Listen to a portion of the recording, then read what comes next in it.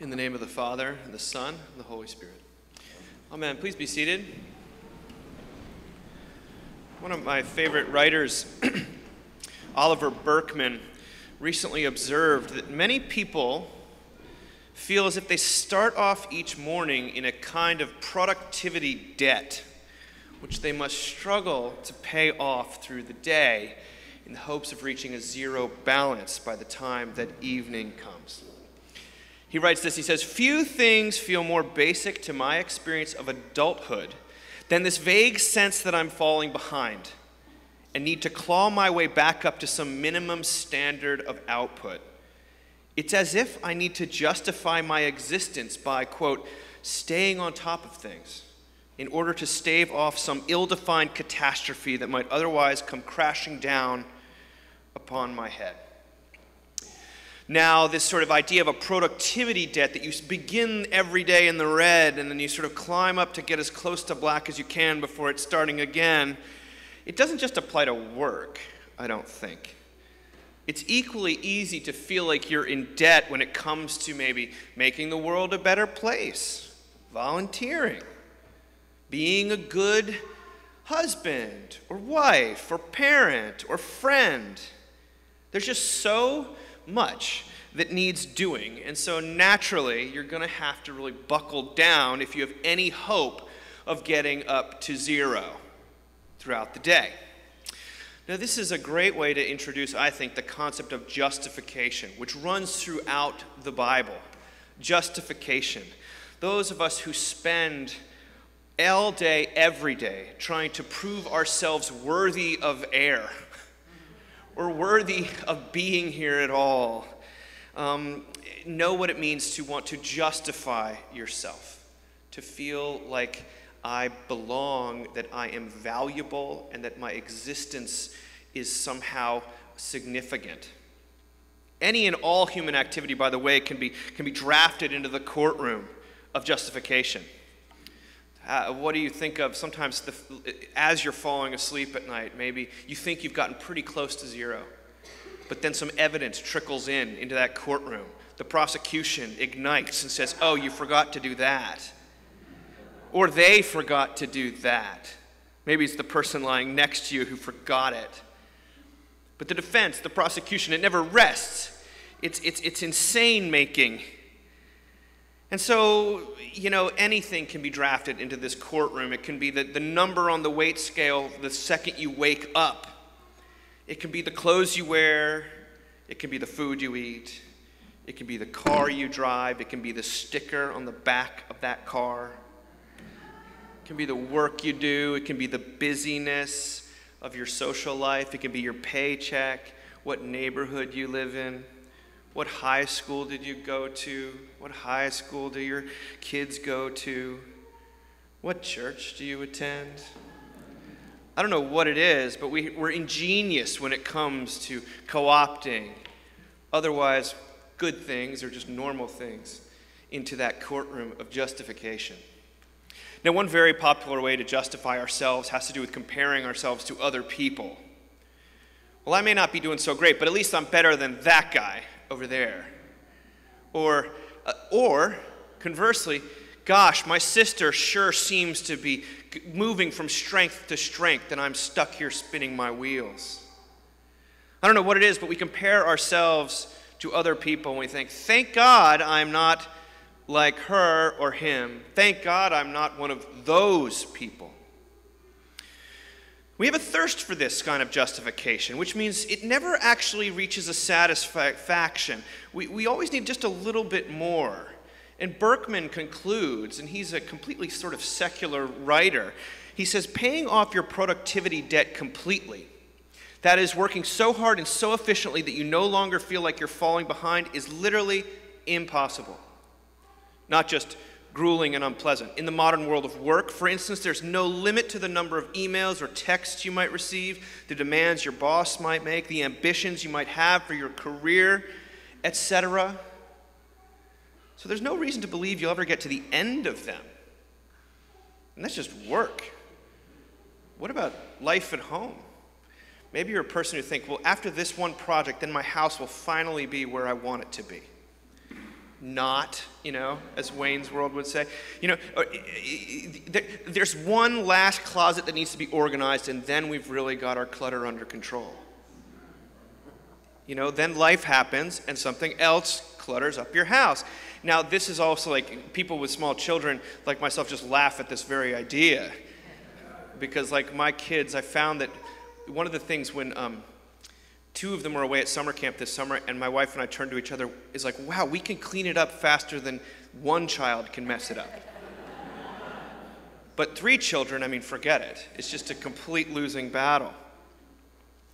Meanwhile, if you're a person who feels like you have to stay on top of things and demonstrate that you care about everything going on in the world, the media will greet you with a barrage, a giant machine that it engineered to expose you to the bottomless suffering that the human race is enduring. More things to care about than St. Francis of Assisi was ever asked to comment on.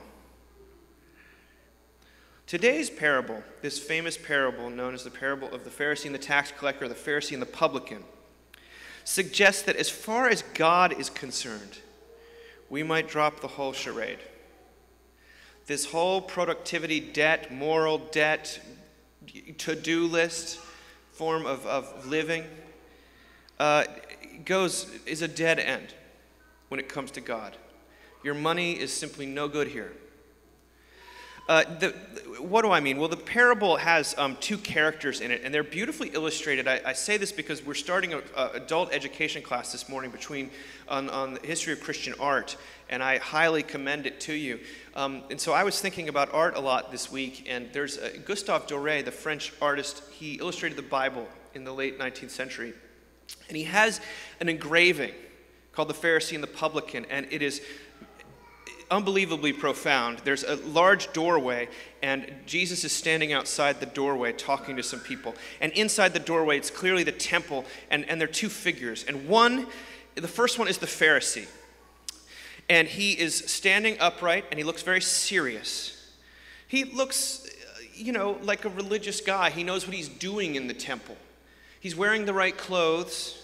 He looks serious, and he's looking upward at God, and he's saying his prayers. He's also holding a walking stick, but he's barely leaning on it. Now, this Pharisee, we hear from his mouth that he is a good person. He gives away a lot of money. He's very charitable. He puts his money where his mouth is. He fasts twice a week, meaning he's very pious. He's there in the temple, who knows how much. But he's not meant to be a sort of a villain. He's the kind of, this always comes up right before stewardship season. You need a lot of Pharisees to keep the lights on, frankly. So they actually give their money away. So it's really nice to have them around until you screw up, I guess. But he's a good guy. I don't want to paint him as a villain. But the second next to him is the tax collector. But we don't even know that because this man is crouched down. His face is almost on the floor. He's bended on one knee, and you cannot see his face. And he has a walking stick too, but he's not only not leaning on it, it's just spread out in front of him. He's just collapsed, basically, into this temple. And this tax collector is not meant to be an object of our sympathy. Don't think of him that way. He was unsympathetic to the max. This man was a crook, a loan shark, a collaborator, a traitor who had gotten rich through his betrayal. He comes in and beats his breast and says, God, have mercy on me, a sinner. But this is not the kind of sob story that anyone would want to hear. This is cry me a river territory. Oh, so sad for you, Mr. Tax Collector. Feeling bad about yourself, reaping what you've sown. You deserve no better than this for fleecing us, your fellow Jews and your family members. This is not a sympathetic character. And so you'd think that given the 2 characters, that if anyone would be justified, if anyone would be sort of close to zero, it would be the Pharisee. He is doing all the right things. He looks the right way. He is in the right place.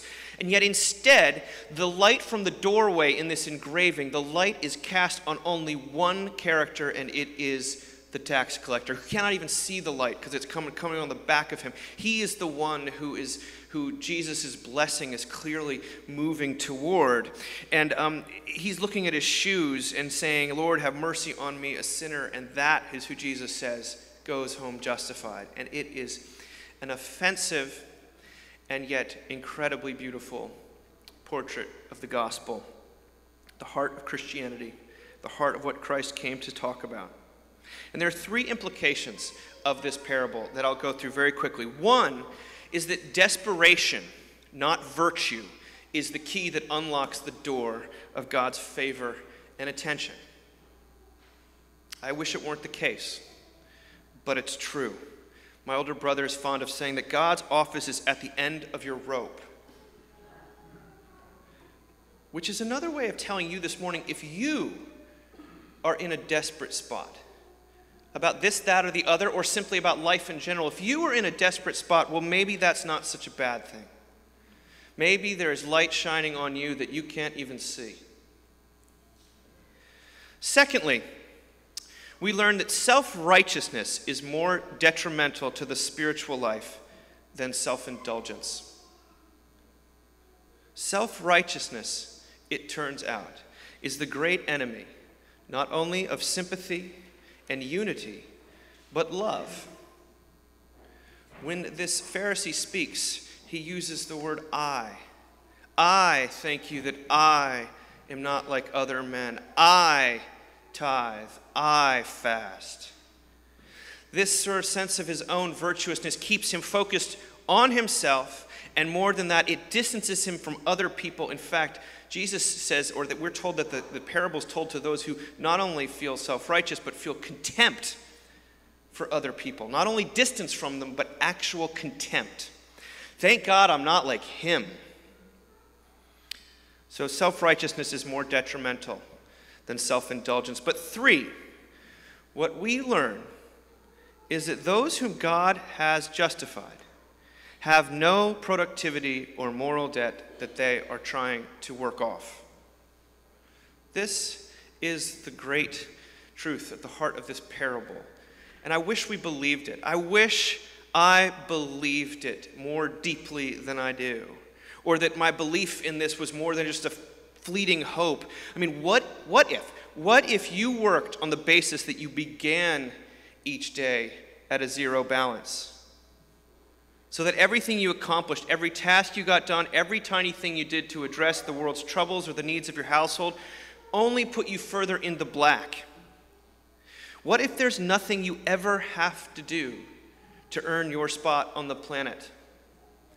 What if everything you actually get around to doing on any given day, by God's grace, is in some important sense surplus? Well, people might say, well, then why would anyone do anything? That sounds like you're taking away people's motivation to do good things. Well, is that really true? I don't know about you, but I find for myself that I'm much better able to relax in the midst of having too much to do when I'm not caught up in this neurotic quest to stay on top of everything. I'm far better placed to actually do things for other people, for my family, for the world, when I'm not wrapped up in angst and anxiety. And yet, make no mistake, this parable is a great offense. It is a great offense to justice and to fairness and to all those who are by sweat and by strength trying to do the right thing, and in fact maybe even are doing the right thing, who spend their days working hard to get back to zero. This is an offense to our attempts at self-justification, yet it is also why we are here in church this morning. You know, we come through and we say something called the Collect for Purity, which is a prayer that says, God, there are no secrets hid from you. All desires are known to you. In other words, any pretense you have of being better than other people should be dropped at that door, because that's the sort of transparency we're talking about when we talk about God.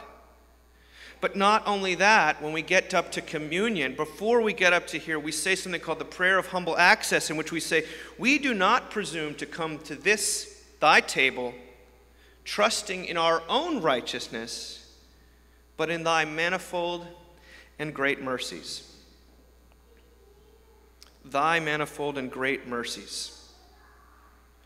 You know, I love that. I was driving through rural North Carolina recently, and I saw a church sign. And a lot of these church signs, you know, you just sort of want to drive even faster. But like this one said, when you're down to nothing, God is up to something. And I thought, gosh, that sounds pretty great. This God, this justifying God who requires nothing from us other than our need so that he might give us everything. Back to zero before we have even woken up. This is who God is. He has judged you on account of Christ, full up, sufficient. As Romans says it, Christ was delivered over to death for our sins and raised to life for our justification, so that we might say, instead of thank God I'm not like him, say thank God he, Jesus, is not like me. This Jesus who saves rather than judges, who went to the cross to prove that his property is always to have mercy.